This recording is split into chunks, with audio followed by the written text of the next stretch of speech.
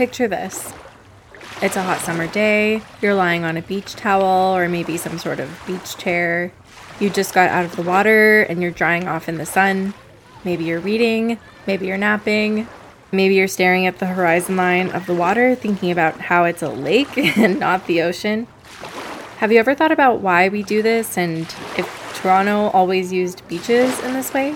I definitely did, so today we're going to learn about the history of Woodbine Beach and the neighboring Woodbine Park, starting with the park. I'm Ashley, by the way, the host of Walking in Place, and if you're new here, I've included ambiance recorded at both locations so you can feel like you're there even if you aren't. Those wave sounds we just heard, they were actually Lake Ontario at Woodbine Beach.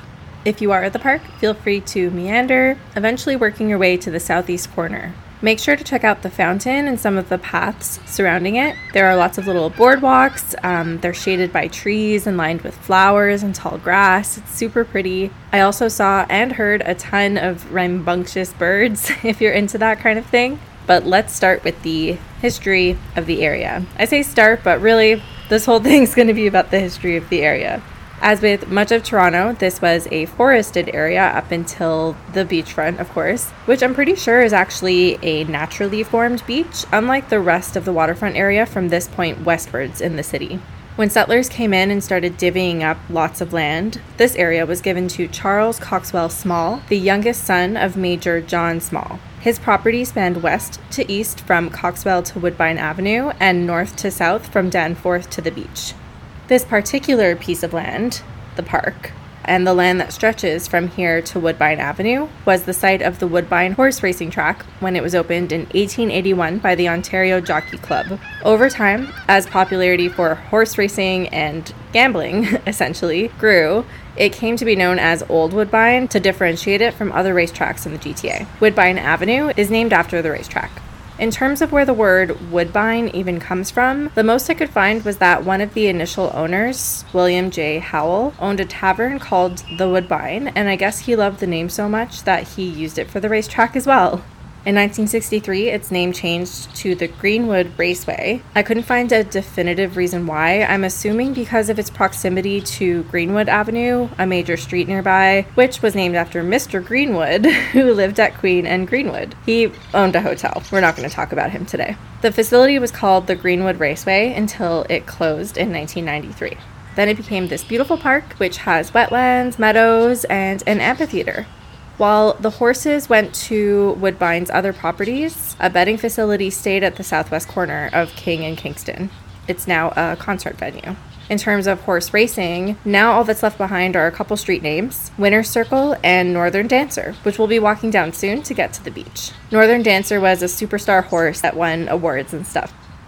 Let's focus in on horse racing itself for a sec. In my opinion, it's kind of icky. Not necessarily because of the gambling, but because of the horses, who I'm sure have not been treated very nicely in the history of the game, the practice. I'm not sure what you would call it. It's not surprising that it was a big thing here and still is around. There are still active horse racing facilities owned by Woodbine in both Etobicoke and Mississauga. I say that because, if you haven't guessed already, it's a very British thing and a very glamorous, high-status thing. In England, the biggest horse racing events are attended by the Queen and her family, and they have come to similar events here in Toronto a few times. In Toronto, the biggest horse racing event is actually called the Queen's Plate.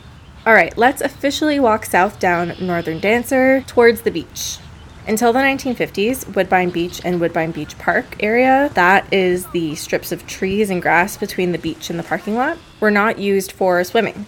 The forested area continued into this space, and this particular area by the beach was called the Cut. I couldn't find an answer for why it had this nickname. From what I read, it's supposed to have something to do with the fact that the area was very foresty. I'm not sure if this is because people cut the trees down for wood, or if the local community thought they were a cut above the rest, or if it was famous for a grisly murder. I truly don't know. In the 1950s, Lakeshore Boulevard was extended to Woodbine Avenue, which made it easier for the rest of the city to come this way and enjoy Beaches Park, which was just east of here. And for that reason, Woodbine Beach officially became a public beach itself. Technically, it was still connected to Beaches Park when it was formed in 1932, so I bet locals still snuck over here to swim anyway in the 30s and 40s. When it opened in 1932, Beaches Park connected all the shoreline areas from Nursewood Road to Woodbine Avenue. Those beaches are called Silver Birch Beach and Kew Balmy Beach. It was that year that they opened a boardwalk through the park, which we still use today. The beach's neighborhood itself will be a topic for another day.